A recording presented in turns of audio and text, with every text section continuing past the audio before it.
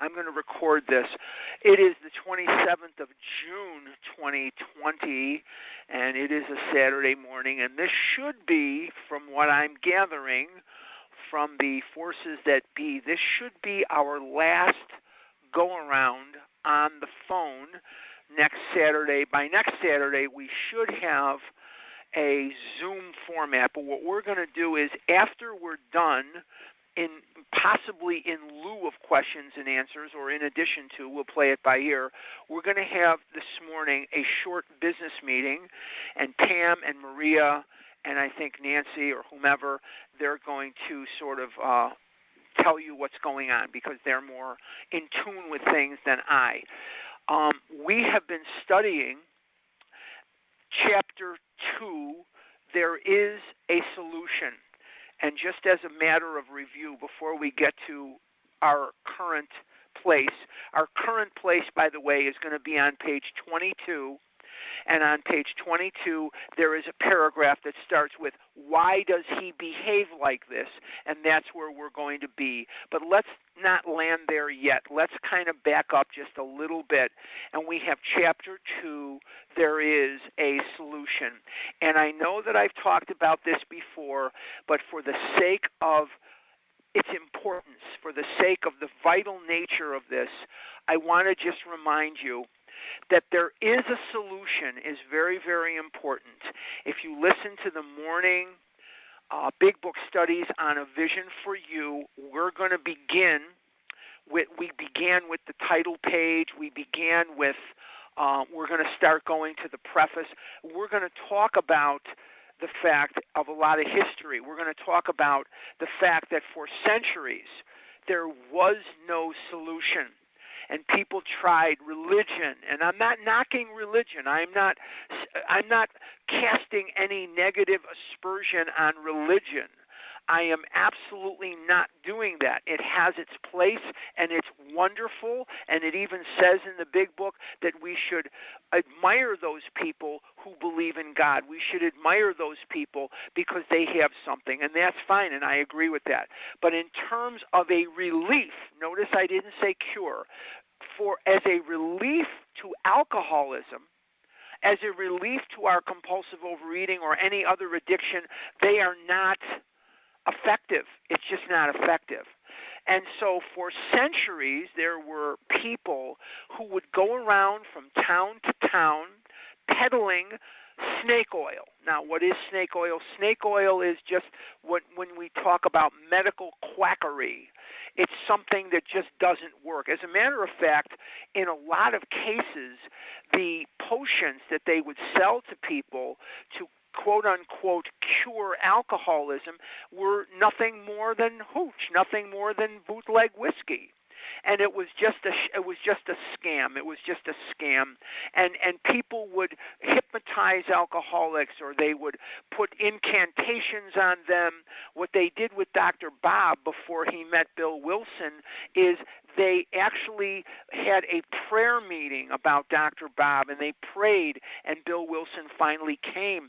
But in terms of anything except a spiritual awakening or spiritual experience as the result of the steps, in terms of anything like that, nothing was effective. Just nothing was effective. So the fact that you have a title of a chapter, There is a Solution, is very encouraging, particularly more in 1939 than it is today, because some of us get very complacent.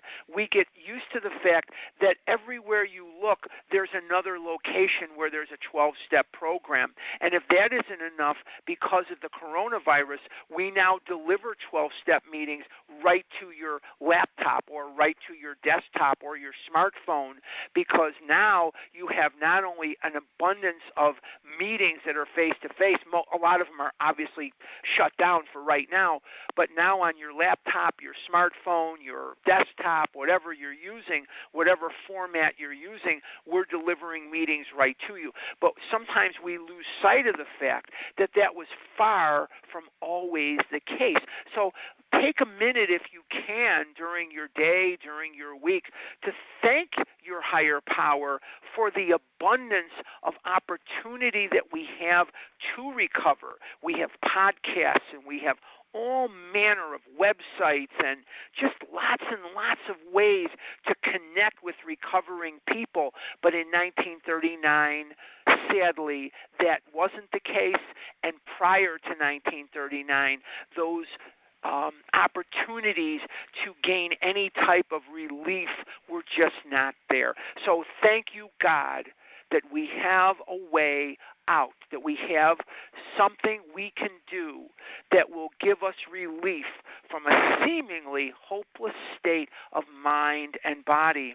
And when I look at the title of the chapter and I put the emphasis on the A, it gives me hope and direction. Now, this is strictly speaking for me. I am not telling you what you should do. I am not telling you that there's only one way out.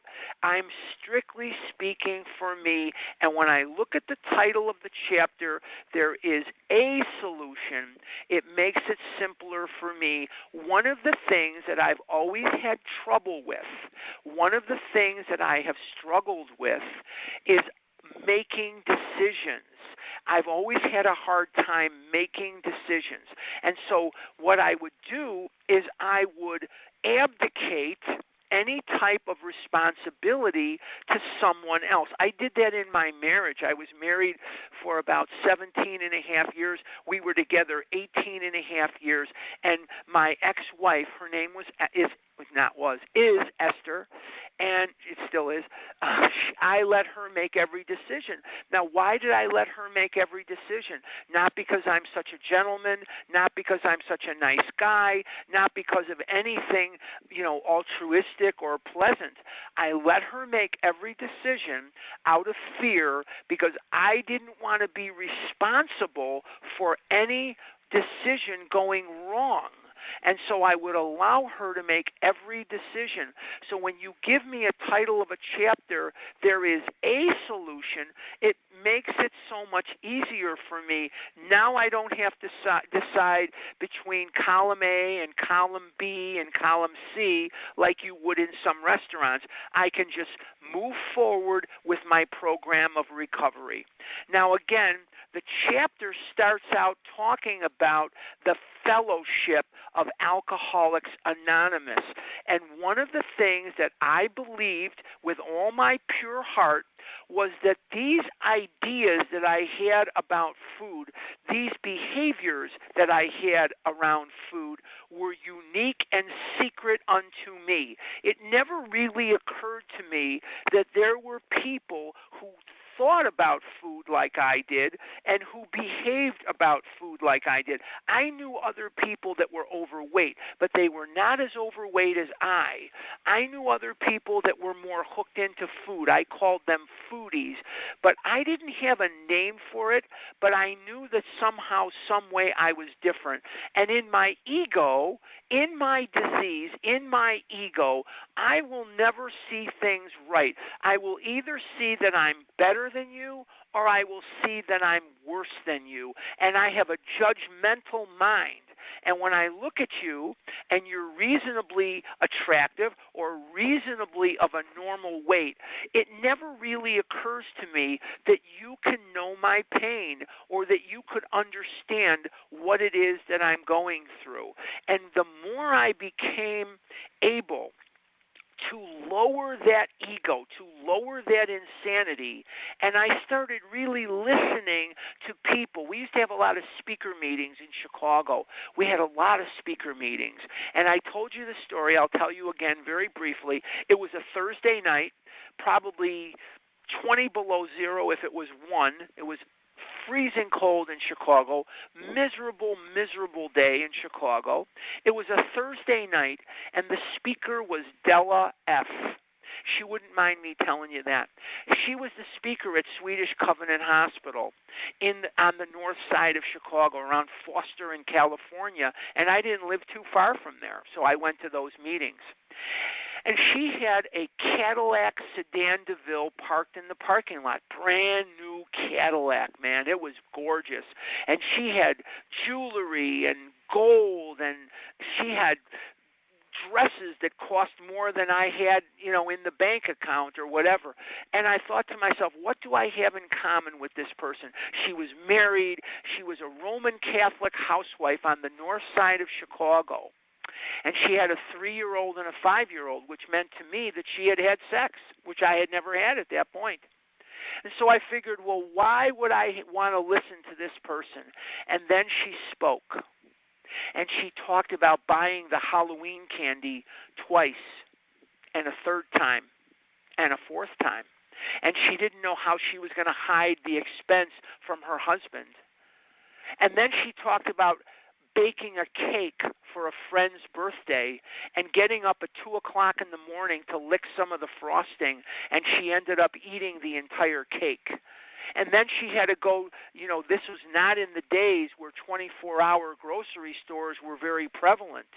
Today you sometimes assume that some of these grocery stores, at least in Arizona, and I know for a fact in Chicago, they're open 24 hours a day. Well, this was not the case, years and years ago in Chicago. Grocery stores didn't open like they do today. And she had to get ingredients and rebake the cake, and she knew that her husband knew that she had already baked the cake. So she had to make up a lie and tell him that it fell on the floor or something. I don't remember exactly what she said. And for the very first time in my life, I understood that just because you don't look like me, and just because you may not be my gender or my age group, and just because you may not have the same religious background as I, just because you may not have the same ethnicity or race as I, that you are me and I am you. And so for the very first time in my life, I began an understanding that there was not only hope for me, but there was a home for me, and that home is in Overeaters Anonymous. And why is that my home? Because there are people on this line this morning, or if you're listening to this on a podcast, there are people like you, if you are a compulsive overeater, that speak and understand the language of the heart, and that I can come to you and I can speak my truth that I never could speak before. And I had nowhere to dump that truth because I didn't know how to express to somebody what I was really thinking or what I was really thinking, because all I got in return was rejection and abuse and excoriation and admonishment to become a stronger man, to become a young boy that had the willpower, that could push himself away from the table, that could eat half, that could just eat half. And I tried, and I couldn't eat half. I couldn't push myself away from the table. And I tried, and with tears in my eyes, I would run and I would say, God, please take my life. I can't live in this world with the food, and I can't live in this world without the food. And by the time I was 7 and 8 years old, it was pounded into me that because I ate the way I ate, and because I was as fat as I was, and because I was who I was existentially incorrect, and I was unfit to live in this world, and I was unfit to draw air from the environment. And one day you gave me your hand to hold in a circle, and we said the Serenity Prayer together. And one day you reached out to me, not you personally, but you second person plural. You reached out to me, and in your disease or in your recovery, you gave me hope that there were other people like me and that I'm not as hopeless as I once thought I was. And maybe the fellowship never got anybody sober. I understand that. I go to great lengths to make that very clear. I cannot recover on fellowship alone. But what this chapter is telling me is that I need, want, desire, require that place to go where I can be understood, where I can understand and be understood. And by coming to me with your truth, it made me feel more human and less like dying. And one day, one very, very memorable day in my life, I started noticing something I had never noticed before, that I had gone to many hundreds and hundreds of meetings.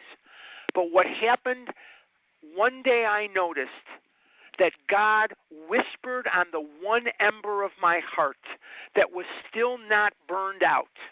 And when he whispered on that ember that was still unburnt in my heart, one day I was going to a meeting. It was in Chicago, and I wanted to live more than I wanted to die. And for the first time in my life, I became conscious of how much more I wanted to live than I wanted to die. And so the goals that I set for myself were not goals of failure and death and destruction, but the goals that I set for myself were of abundance. And the goals that I set for myself were goals that were worthy of life rather than worthy of death. And so it took not just a loving God, but the embodiment of God's language, the embodiment of God's message came through your mouth. And until I got that, I didn't want to live. When God can't come, he sends people, and often he sends you. And that's why it's vital for every one of us to embrace and appreciate and propagate the fellowship right along with the program of recovery, because there needs to be a conduit of the message of God, and that conduit is people like us. There is no more you and me. There is no more them and me. And that's how I went to meetings for years, because I was 30 years younger than anybody in that room, and I was hundreds of pounds fatter than anybody in that room. And now it is us. We speak and understand the language of the heart. And that's the most beautiful thing in the world. We also talk about on page 19, we feel that elimination of our drinking is but a beginning. Now that is a very, very important sentence there. We feel that elimination of our drinking is but a beginning means that we're going to have to work the rest of the steps. In so many sects of OA, in so many meetings of OA, in so many dialects of OA, it is about step one, and they get stuck in the first half of the first step. I don't want to be critical. I'm just saying this is what I'm observing. And so it says a much more, I'm on page 19 near the top, a much more important demonstration of our principles. What are the principles? The principles are the steps. Lies before us in our respective homes, occupations, and affairs. What does that mean? It means that we're going to have to work the steps in every area of our life. And as the disease vandalizes and putrefies and burns to the ground the other aspects of your life while it's making you overweight or underweight, those areas of our life, the personal relationships, the professional relationships, the maybe codependency or the Al-Anon issues, the self-esteem, the way we think about ourselves, the love addiction, all these various things that we may or may not suffer from as the disease of compulsive overeating vandalizes and putrefies and rots out these things in our life and makes them worse. Now we start to see after a while, not only is our weight becoming normalized, but so is every aspect of our life. That's why I can't say enough that God chose the word in the second step, sanity, rather than the word abstinence or sobriety. Because sobriety, and we're going to be talking about this a lot as time goes on, because this is something that a lot of sponsors just do not talk about. The word sanity raises the bar on what the recovery will do. And as we practice the disease, and the disease putrefies and vandalizes and destroys every aspect of our life, the recovery remodels, reconstructs, and reconfigures every area of our life. I didn't come here to escape from low self-esteem, but I like myself today. And why do I like myself today? I like myself because I don't lie to myself anymore. I don't disgrace myself, and I don't blame myself that I was caught at McDonald's, or I was caught at the bagel bakery, or I was caught at the Burger King, and somebody saw me in there, and I feel like dying over the guilt and the shame and the remorse, and the only one I have to blame is myself. I don't lie to myself today. I don't put myself in compromised situations. And I do self-esteemable activities. I help others to the best of my ability. I am of service to the sick and suffering. I do the best that I can. Sometimes people call me and they get upset with me because I can't answer their question, or because they don't like the answer that I give them. I can live with that today. It doesn't destroy me. I can live with that today. And so my self-esteem, the way I deal with other people, my relationships, hopefully romantic, but in all my relationships today, I am better equipped to be who God wanted me to be. No longer am I a person who is afraid of his own shadow, cowering in the corner, hoping to guess right as to what you want me to be and what you want me to say and what you want me to know. I don't have to look in the mirror and see your face coming back at me. I can be who I am. I can look in the mirror and see me rather than look in the mirror and see you. And if you've been where I am with your insanity of wanting to please people, you know exactly what I'm talking about. That's why these things are being reconstructed. The steps are divided into 4 sections. Admission is step 1. Submission is 2 through 7. Restitution is 8 and 9. And reconstruction is 10, 11, and 12. That's admission, step 1, admission. Submission is 2 through 7. Restitution is 8 and 9. And reconstruction is 10, 11, and 12. In 10, we continue. In 11, we improve. And in 12, we practice. And as I do these things, I am more self-assured in a non-egotistical, crazy way.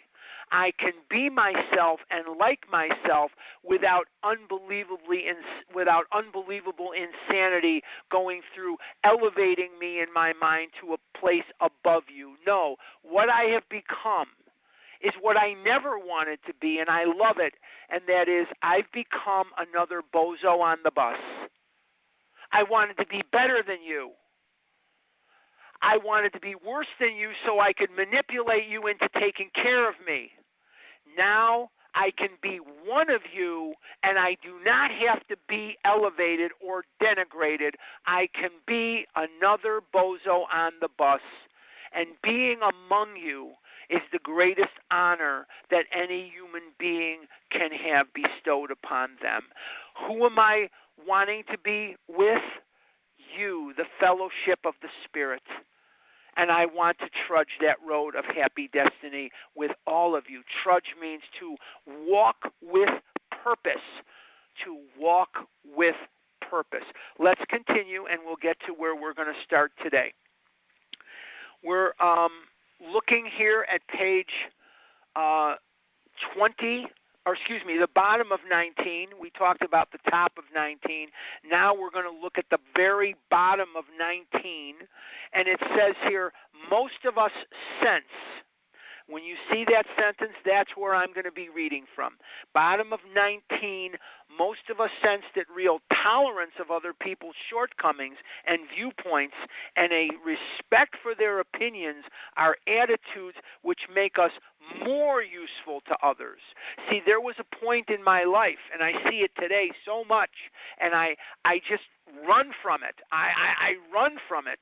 You know, I have friends of mine, if you don't think about politics or you don't think about corona or you don't think about sports or women or men or whatever, you don't think like them, you're a dog, you're dirt.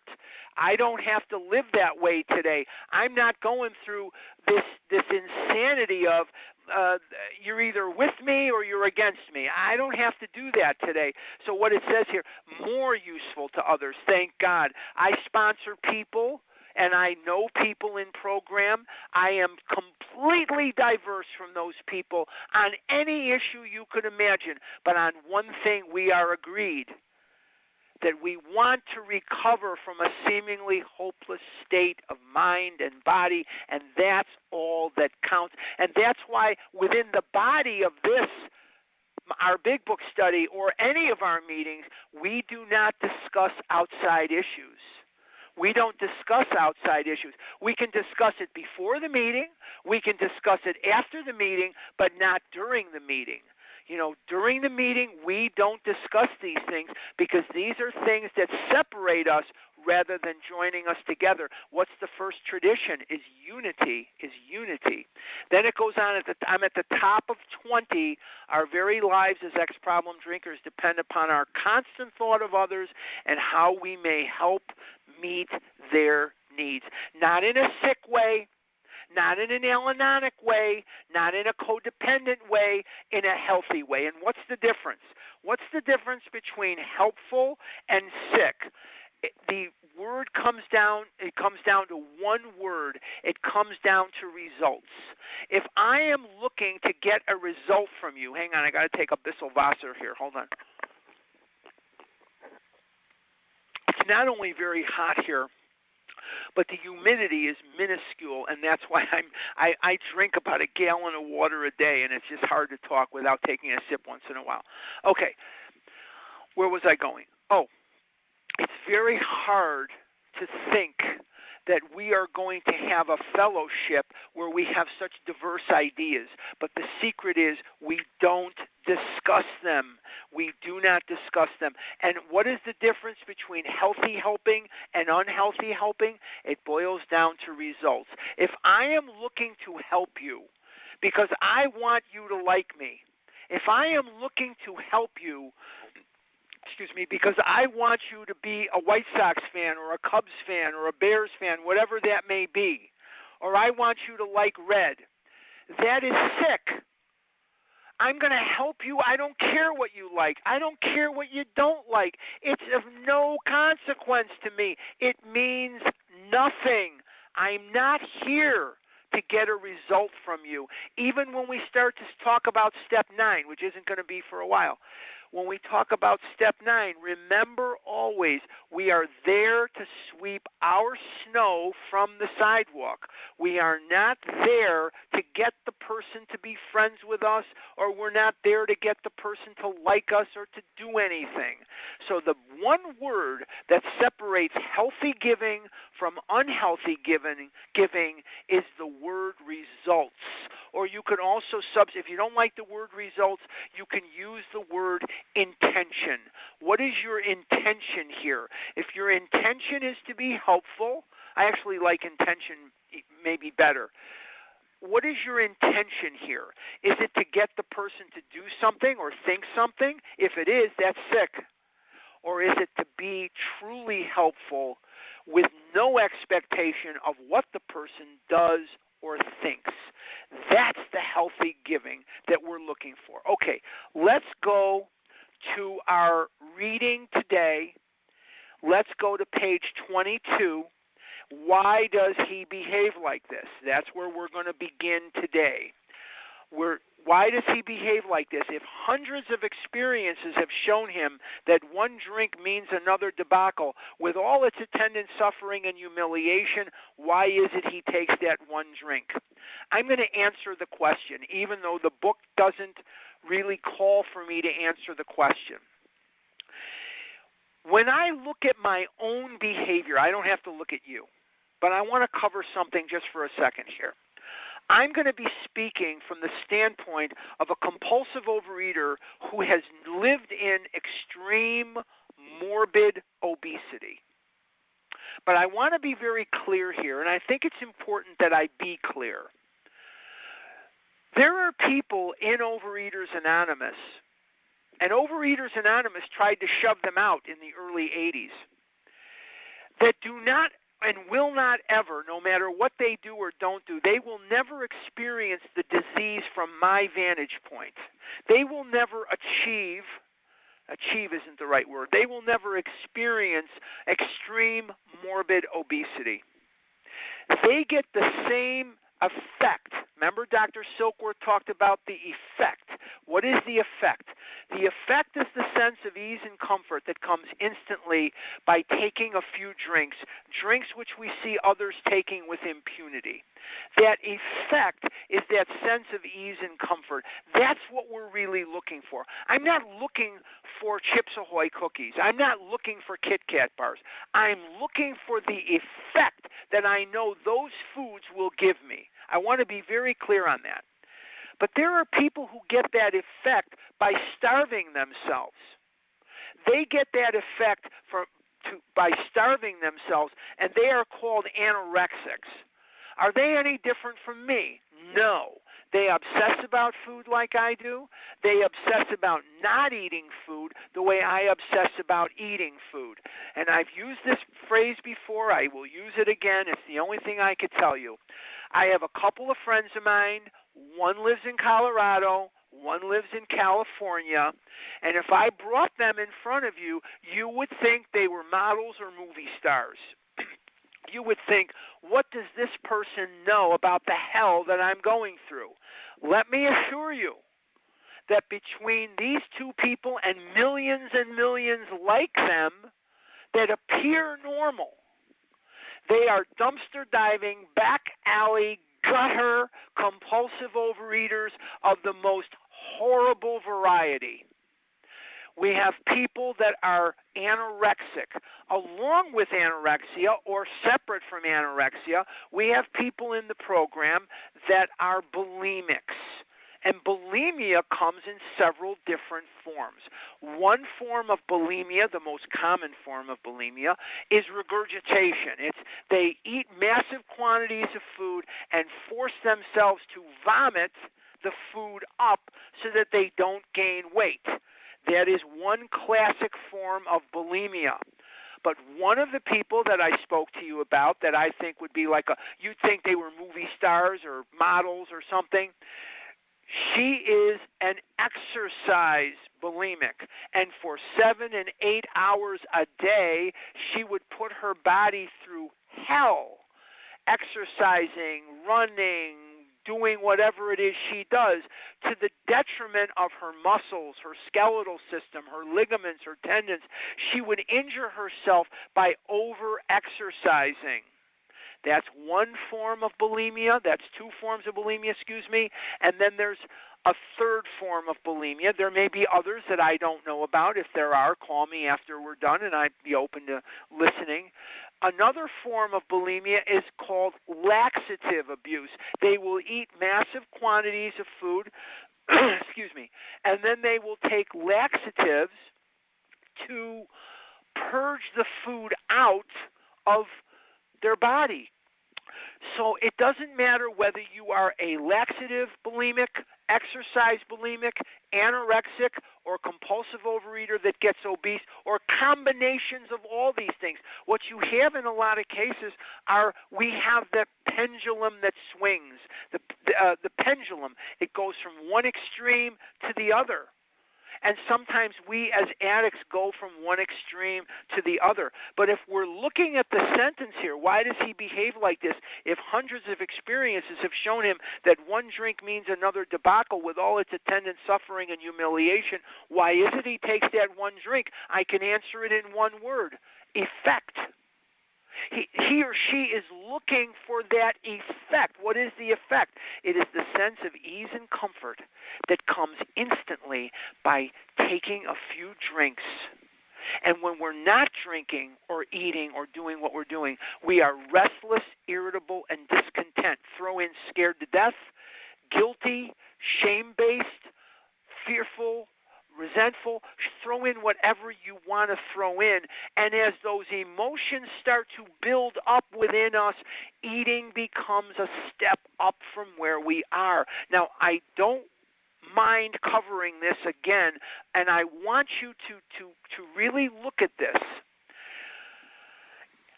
Food was never the problem. Food was the solution to the problem. Let me say that again for those of you who may be new. Those of you who have heard me a bunch of times, you could deliver. If I got sick, you could do this in your sleep. Food is the solution to the problem. What is the problem? The problem is the buildup of guilt and shame and fear and sometimes happiness. And we have this buildup of emotions, and we can't handle it. And the brain gets a signal that says, we're in pain down here. We're guilt-ridden. We're shame-based. We're fearful. We're angry. We're self-righteous. Or we're happy. Many of us have eaten railroad cars full of Chips Ahoy cookies because things went well for us too, didn't we? We didn't just eat when things were bad.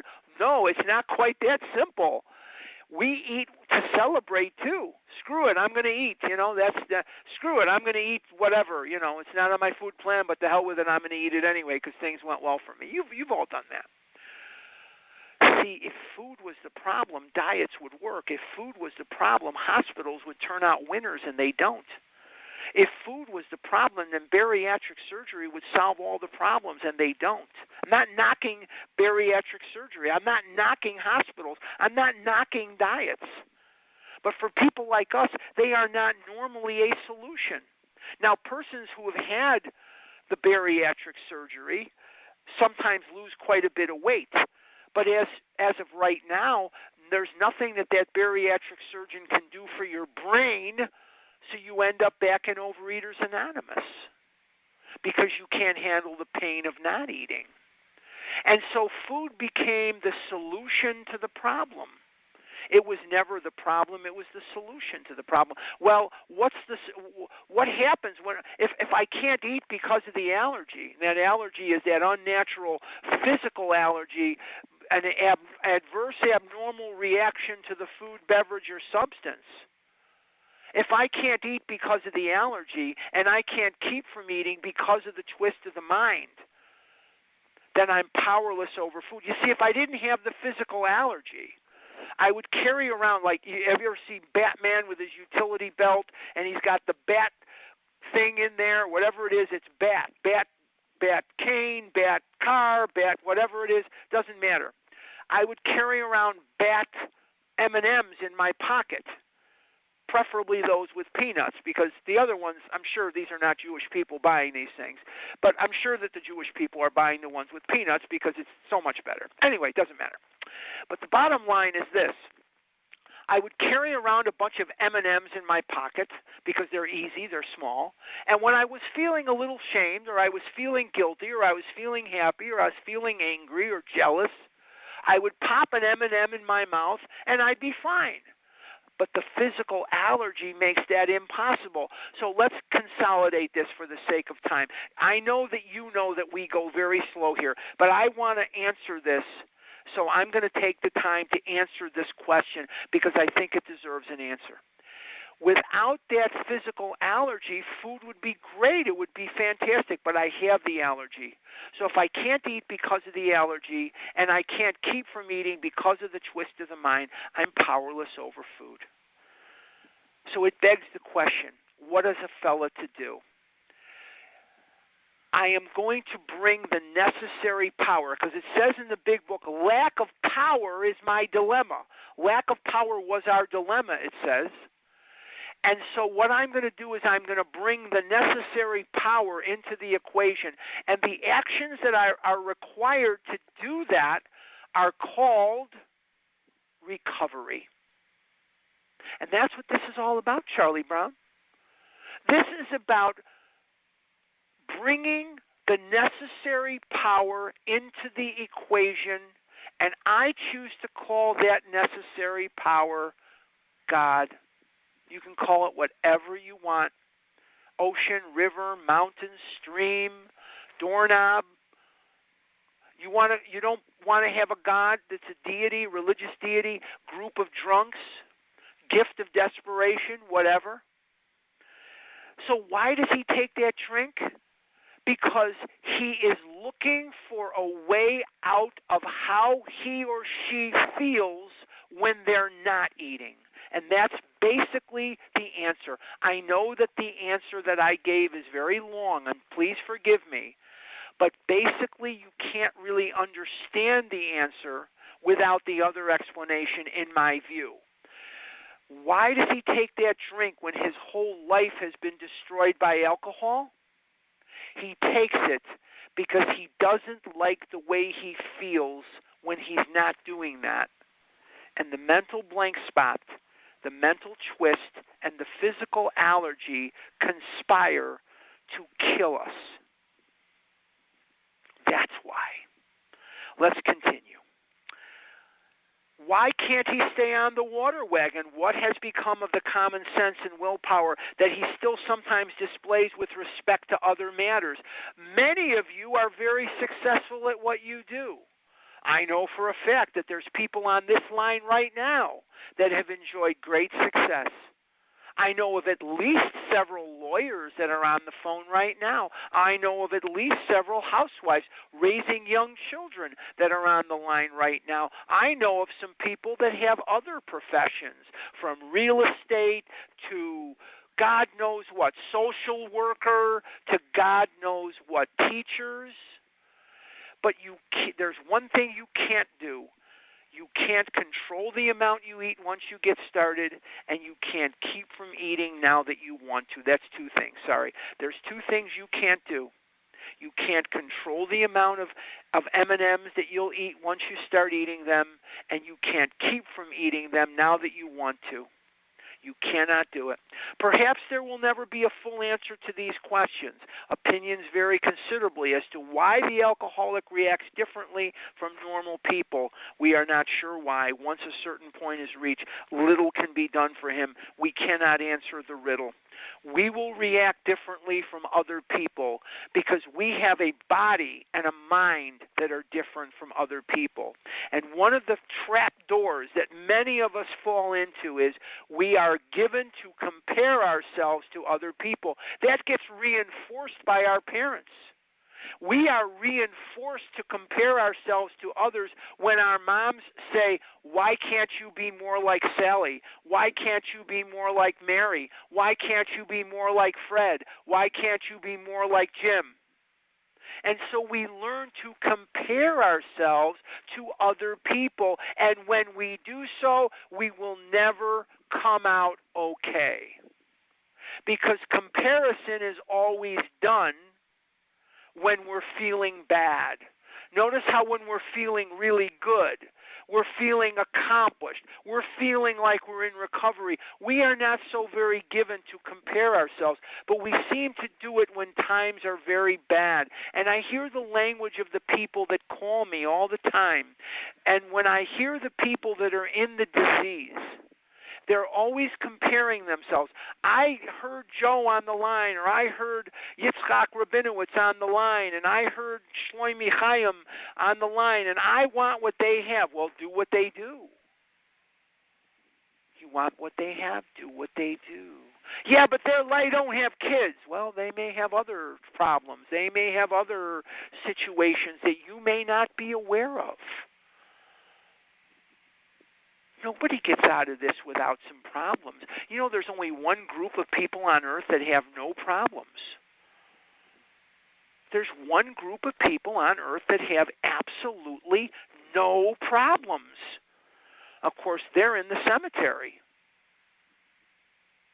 Because if you are alive, you have problems. Little babies, you figure, what kind of problems could they have? Why are they crying if they have no problems? They're crying because they don't know how to express what they need, and they need something, and they don't know what else to do. They don't know what else to do. Like them, sometimes I find myself crying too. But the bottom line is, it's always going to be something. It's always going to be something. In Yiddish, we have an expression, azoigatus. And what does azoigatus mean in Yiddish? Azoigatus means it's always something. My mother used to say to me, azoigatus mit you, my son.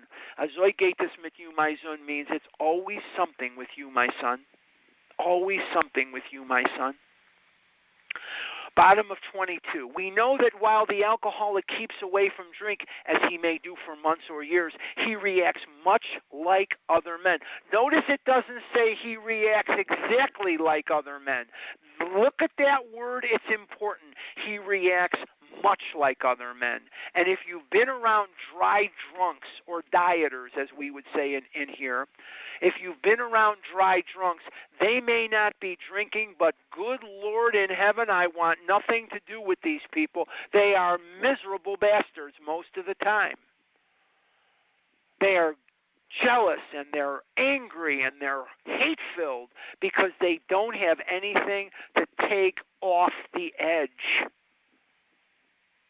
So when it says, much like other men, point out to your sponsees that it does not say exactly like other men. Notice that word, because we are not like them. And when we get to chapter 3, which is the next chapter, we are going to read a sentence that says the idea that somehow, someday, we will be like other people, we will be able to drink like other people, has to be smashed. Substitute in for drink, think and act and react like other people has to be smashed. So this word much is very, very important, and God put it in the book deliberately. He didn't say, while we're not drinking, we react exactly like other men. He put much. Much means close, but no cigar. Close, but no cigar. And if you've been around dry drunks like I have in life, then you know, hang on one second, my fakakta allergies are acting up. Sorry. Just because we live in a desert, you think there's no allergies here? Ve'ez mir. I cannot begin to tell you the amount of Kleenex I have thrown away because the tears are flying down my eyes, and the nose is going, and the eyes are going. My God in heaven, it is sometimes sometimes a challenge. Okay, he reacts much like other men. I won't spend a bunch of time on this much, but I hope that if you are a sponsor and you're going through this chapter with somebody, that you point out the word much and notice it doesn't say exactly like other men or like other men. He wanted to put in that adjective, much. We are equally positive that once he takes any alcohol, whatever, into his system, something happens both in the bodily allergy, mental twist sense, which makes it virtually impossible for him to stop. Now, again and again and again in the book, we are going to get repetition. And the purest form of teaching, the purest form of learning is through repetition. That repetition is very, very important. This chapter is about step number 1. Let's not lose sight of that. We are in step 1. The doctor's opinion, Bill's story, although the second 8 pages of Bill's story is really more about step 2. But there is a solution, and more about alcoholism are all step 1. So we're still talking about the allergy of the body and the twist of the mind, and it gets mentioned over and over again. The experience of any alcoholic will abundantly confirm this. Now, I'm running out of time already. These observations would be academic and pointless if our friend never took the first drink, thereby setting the terrible cycle in motion. Now, the next sentence here is very key. Let's read it, and then we're going to talk about it, okay? Therefore, the main problem of the alcoholic centers in his mind rather than in his body. Now, we're going to talk about that sentence possibly for the rest of the time we have left.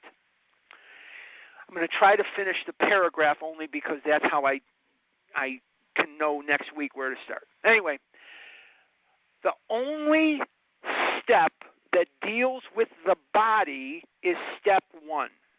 The first half of step 1. We admitted we were powerless over food, new thought, and our lives had become unmanageable. Now, it is assumed that if you absorb step 1 into your soul, that you have put down the food. And if you've put down the food and you keep reviewing your food plan and you keep reading ingredients, that the physical allergy will not get triggered. My physical allergy has not been triggered in 21 years. The main problem of the alcoholic centers in his mind rather than in his body. The rest of the 11 steps, and half the first step, but the rest of the 11 steps are 100% dedicated to the mind rather than the body. Once the body is treated by a cessation of ingestment, a stopping of the ingesting of these foods and these chemicals. Now, I just told you that my physical allergy hasn't been triggered, but here's what I learned, because sometimes it gets me crazy. Years ago, I started coming under the category, and again, I'm talking about me, I am not talking about you, okay? So I'm not telling you what you need to do here. I'm just commenting on me and my life, because that's the only life I've ever lived is mine. I went to the cardiologist. I have a condition called AFib. What is AFib? It's atrial fibrillation of the heart. Your heart beats like a drum. Boom, boom, boom, boom, boom. My beats like a bongo. The electrical system leading to my heart has been destroyed. One of the things that destroyed it, the most damaging thing that destroyed it, was the massive weight gain and the massive weight loss that I've experienced. Another thing that triggered it for me, I do not want you to come back to me and say these things work for me. God bless you. You don't have to notify me of it. I'm talking about me. Is in artificial sweeteners, cyclamates, Sweet and Low. I can't think of the rest of them because I'm on the phone. Stevia, and the chemicals that they put in the food. Because when it says sugar-free, you know that they're going to put in stuff in there. You know, what do we say? There's a chemistry set in every serving. Okay. These chemicals that they put in the artificial sweeteners destroyed the electrical system of my heart. Please do not call me later and say you can drink these things or eat these things and you're fine with them. I'm not talking about you. I'm talking about me. These artificial sweeteners were a destructive force in my life, and I did not know it. Once the cardiologist mandated that I cease and desist on them immediately, for some reason, and I think I know, but it's an outside issue, so I'm not going to bring it in here, my desire to compulsively overeat diminished greatly. My desire for even the food that's on my food plan, I became more neutral about it. I became more benign to the idea of food. I hope I'm making sense. And once again, I'm not here to tell you what to do. I'm not here to comment on what you do. It's not a right or wrong thing. I'm talking about me. For me, these artificial sweeteners, unbeknownst to me, were triggering a desire for more food. They were triggering an unnatural affinity to think about food and to eat food that is not on my food plan. And when I stopped them, it helped me tremendously. Please don't yell at me later. These things work for you. God bless you. I'm just talking about me. Okay, now, therefore the main problem of the alcoholic centers in his mind rather than in his body. What we're going to do here is we're going to affect a spiritual awakening as the result of the steps. And in affecting a spiritual awakening as the result of the steps, the guilt, the shame, the remorse, the fear, the resentment, the happiness, the jealousies, all of those emotions will become abated, and they will diminish to the point where they will not trigger a binge. They will not raise to the level of what I call the red line. And what is the red line? It's that line where they cross, where your brain will insist that you eat because eating will become a step up. None of the other steps are dealing with the body. None of the other steps are dealing with an ego reduction.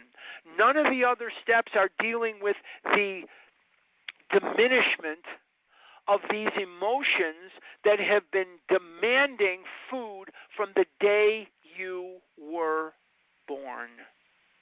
And when these emotions abate, when these emotions diminish, the desire to kill yourself is simply not there with food, and sanity will have returned. This is a key sentence in the book. If you are sponsoring, please make sure that your sponsees see this sentence as being one of the keys to what this is all about. The body will become more normalized. If you're underweight, it'll be, you'll be at or approaching a healthy body weight. So if you're underweight, like I told you, my friends, they start to gain weight. If you're overweight like me, maybe not as much as me, but whatever, then you start to normalize. That's why we say in Overeaters Anonymous that the definition of abstinence is to abstain from compulsive eating and compulsive food behaviors, bulimia, and those things, so that we're at or approaching a healthy body weight. This sentence is one of the keys to understanding what this program is all about. The program is about the mind, and the first half of the first step is about the mind and the body. But all the rest of the 11 steps center in treating the mind, treating the ego. If you ask him why he started on that last bender, the chances are he will offer you any one of 100 alibis. Sometimes these excuses have a certain plausibility, but none of them really make sense in the light of the havoc an alcoholic's drinking bout creates. Why would I do something like go to Kentucky Fried Chicken or go to, Chips Ahoy or go to Oreo cookies or whatever? Why would I do that? Why would someone who has known loneliness as unbelievably intense, why would someone who went on their first date as a 35-year-old, why would someone who didn't have genitalia, why would someone who was emasculated by the time he was 12, why would someone who lacked that, why would someone who has been as beat up as me go right into a grocery store and come out with bags and bags of Doritos and bags of ice cream and cookies and God knows what? Why? Because I can't bear the pain of not eating unless I am in recovery. The pain of not eating is too much for me to bear. The emotions are too much for me to bear. They are too much. And eating becomes a step up from where I am. They sound like the philosophy of a man who, having a headache, beats himself on the head with a hammer so that he can't feel the ache. I'm feeling pain. It could be a Sunday. It could be a holiday. I'm alone. All of my friends are married. All my friends are married. They have children. They have grandchildren. If I compare myself to them, I will kill myself. I have one child. She's 25 years old. She'll be 26 in December. She hasn't spoken to me in 10 years. I wasn't invited to her wedding. I never got a chance to give away the bride. I never had a chance to see her in her wedding dress. I never had a chance to do any of those things. I wouldn't wish that on you. I wouldn't wish that on anybody. My wife threw me out like I was trash. She had already started a relationship with another man while we were living under the same roof. She was in a relationship with another man. I wouldn't wish that on you. I hope that never happens to you. That's a horrible pain. And now I'm going to go make it worse with Kit Kat bars and M&Ms and cookies? Yes. Because my brain will only be able to focus in on what those foods are going to do for me, and the mental blank spot will allow me to forget what those foods have done to me. I will not be able to conceptualize that Kentucky Fried Chicken will make none of those things repaired. It will not do one thing for me but make me fatter, and there's not a problem I've ever had. There's not a problem I've ever had that being fatter and eating more food couldn't make worse.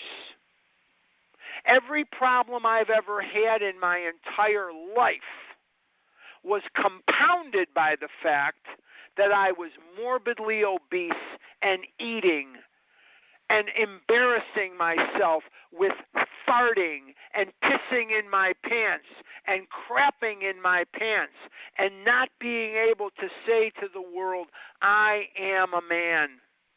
I am a human being. I'm viable. I couldn't pay my own bills. I lied when the truth would have served me better. I ate food that I know was killing me, and I ate it against my will. I didn't want to be doing this. I needed to pay my taxes. I needed to pay the rent. I needed it to pay the electric bill, the phone bill, God knows what. I drove without insurance for years because I didn't have the money to buy the insurance, but I had the money for Chips Ahoy, and I had the money for Doritos, and I had the money for God knows what. That's where this disease took me. That's where this disease took me. And my brain could not focus on what it knew to be true, and that is this behavior is killing me. But I couldn't face the pain of not eating without eating. Does that make sense? If it does, you're in the right place. You're welcome to Overeaters Anonymous. Welcome home. I'm going to say that again. My brain could not conceive that the pain of not eating, the pain of not eating was okay. I had to eat to stay free of that pain. And I knew that it was killing me.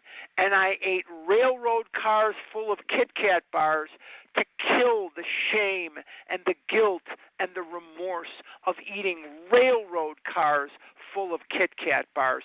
I was eating to kill the pain of eating. That is not a life that I would want for anybody. Like yourself, I sometimes see children. I see little kids, and they're morbidly obese. And their brothers and sisters or their friends are running way ahead of them playing a sport or doing whatever kids do. And they're bringing up the rear going, wait up, wait up. And that was me. And I cry for them. I cry for them. I know what they're in for. Not long ago, before Corona, this was way before, it was last summer actually, I was waiting in line at my local grocery store, and there was a woman with a set of twins and another girl,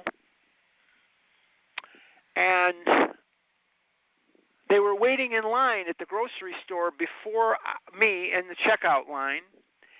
And one of the twins and the other little girl were morbidly obese, and the other little girl who was one of the twins was normal body weight. And the mother had to be 300 pounds, And they were pulling candy bars off the rack, and they were eating them even before they were checking out of the grocery store. And one of the boys, the only boy, the twin boy, obviously his name was Jeffrey. And the little girl who was one of the twins took a candy bar and was not eating it, and the older girl and the twin, whose name was Jeffrey obviously, were eating the candy bars, and the mother was eating her candy bar as they were checking out of the store. The mother was putting through on the checkout thing the empty wrappers so that she could be charged for the candy. And the reason I know this little boy's name is Jeffrey is the little girl who's part of the twins said to him, Jeffrey, don't you dare take my candy bar later. I'm saving it for later. You always take my food. And my heart broke. I know what this little boy and this little girl are in for. This is a vicious disease. This disease doesn't care who it kills. This disease doesn't care what it takes from you. This disease doesn't care where it leaves you. This disease doesn't care. In the 12 and 12, Bill calls it a rapacious creditor. It's a murderer. It's a terrorist. It's an unflinching serial killer. But it doesn't even have the decency to take you out. It tortures you and drives you into a state of loneliness and desperation, and it drives you into a place of disparity long before it takes you. And it will destroy those around you. And it will drag you down and beat you down in the most unmerciful way. Continuing with the paragraph, if you draw this fallacious reasoning to the attention of an alcoholic, he'll laugh it off or become irritated and refuse to talk. Why would I talk? I know you don't understand me. I'm tired of talking to doctors who've never been a compulsive overeater. I'm tired of talking to teachers and rabbis and people who are not afflicted with this and try to explain what this is. I'm not doing that anymore. But I have a place to go. I have a place to go. And that place is you. Where you speak and understand the language of the heart. And you don't sit and tell me to get more willpower. And you don't sit there and tell me that it's important that I keep a picture of something I want on the refrigerator so that when I go to the refrigerator, I'll see the picture and I won't eat the food. Now, what kind of stupid idiot would tell a kid that's 15 years old, 16 years old? And I was hospitalized with dysentery from eating spoiled food. That's how I got dysentery. I ate spoiled food. I was 15, 16 years old when that happened. I wasn't even driving yet, so I had to be 15. That's what happened to me.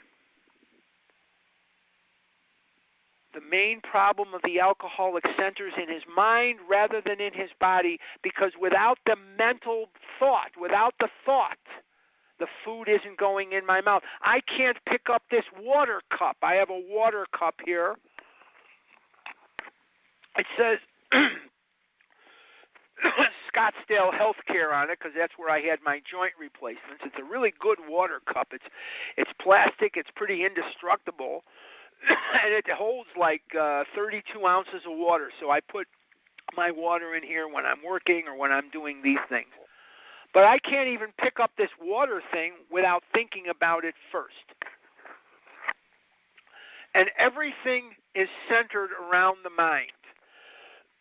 All of the 11 steps beyond step 1 are unconcerned with the physical allergy. It is assumed that you are clean and sober. It is assumed. If you're still drinking, you're on step 1. A woman called me up not long ago. She's still eating, but she's on step 4. And when I said to her, if you're still eating, you're not on step 4, you're on step 1, she became very, very upset with me. Very upset. She said, my sponsor said I don't have to be abstinent till I'm done with step 4. I said, okay. All right, whatever. Okay. Who's your sponsor? Attila the Hun? I don't know. I don't get it. But that's okay. But the bottom line is this. Everything that we're going to endeavor to do, everything that we're going to be talking about beyond step 1, the first half of the first step, is going to be about step 1. Going to be about the mind rather than the body. Okay, it's going to be about the mind rather than the body. So we're going to be talking about things that are going to lower the level of emotions. And when the mind is comforted, when the mind is settled, the food will not go in the body. The body never initiates the first mouthful. Notice I don't use the word bite. Bite's too dainty for me. I say mouthful because I've eaten such amazing amounts of food in a mouthful that I practically choke to death. The bottom line is we're going to think about, we're going to do whatever we need to do to quiet the mind. Okay, we're going to be done for today, and we're going to now transition into questions and answers, but I think what I'm going to do is stop the recording. Yes, I'm going to stop the recording, and I haven't opened it up for you to unmute yourself yet. I'm going to stop the recording. How do I do that? Oh, star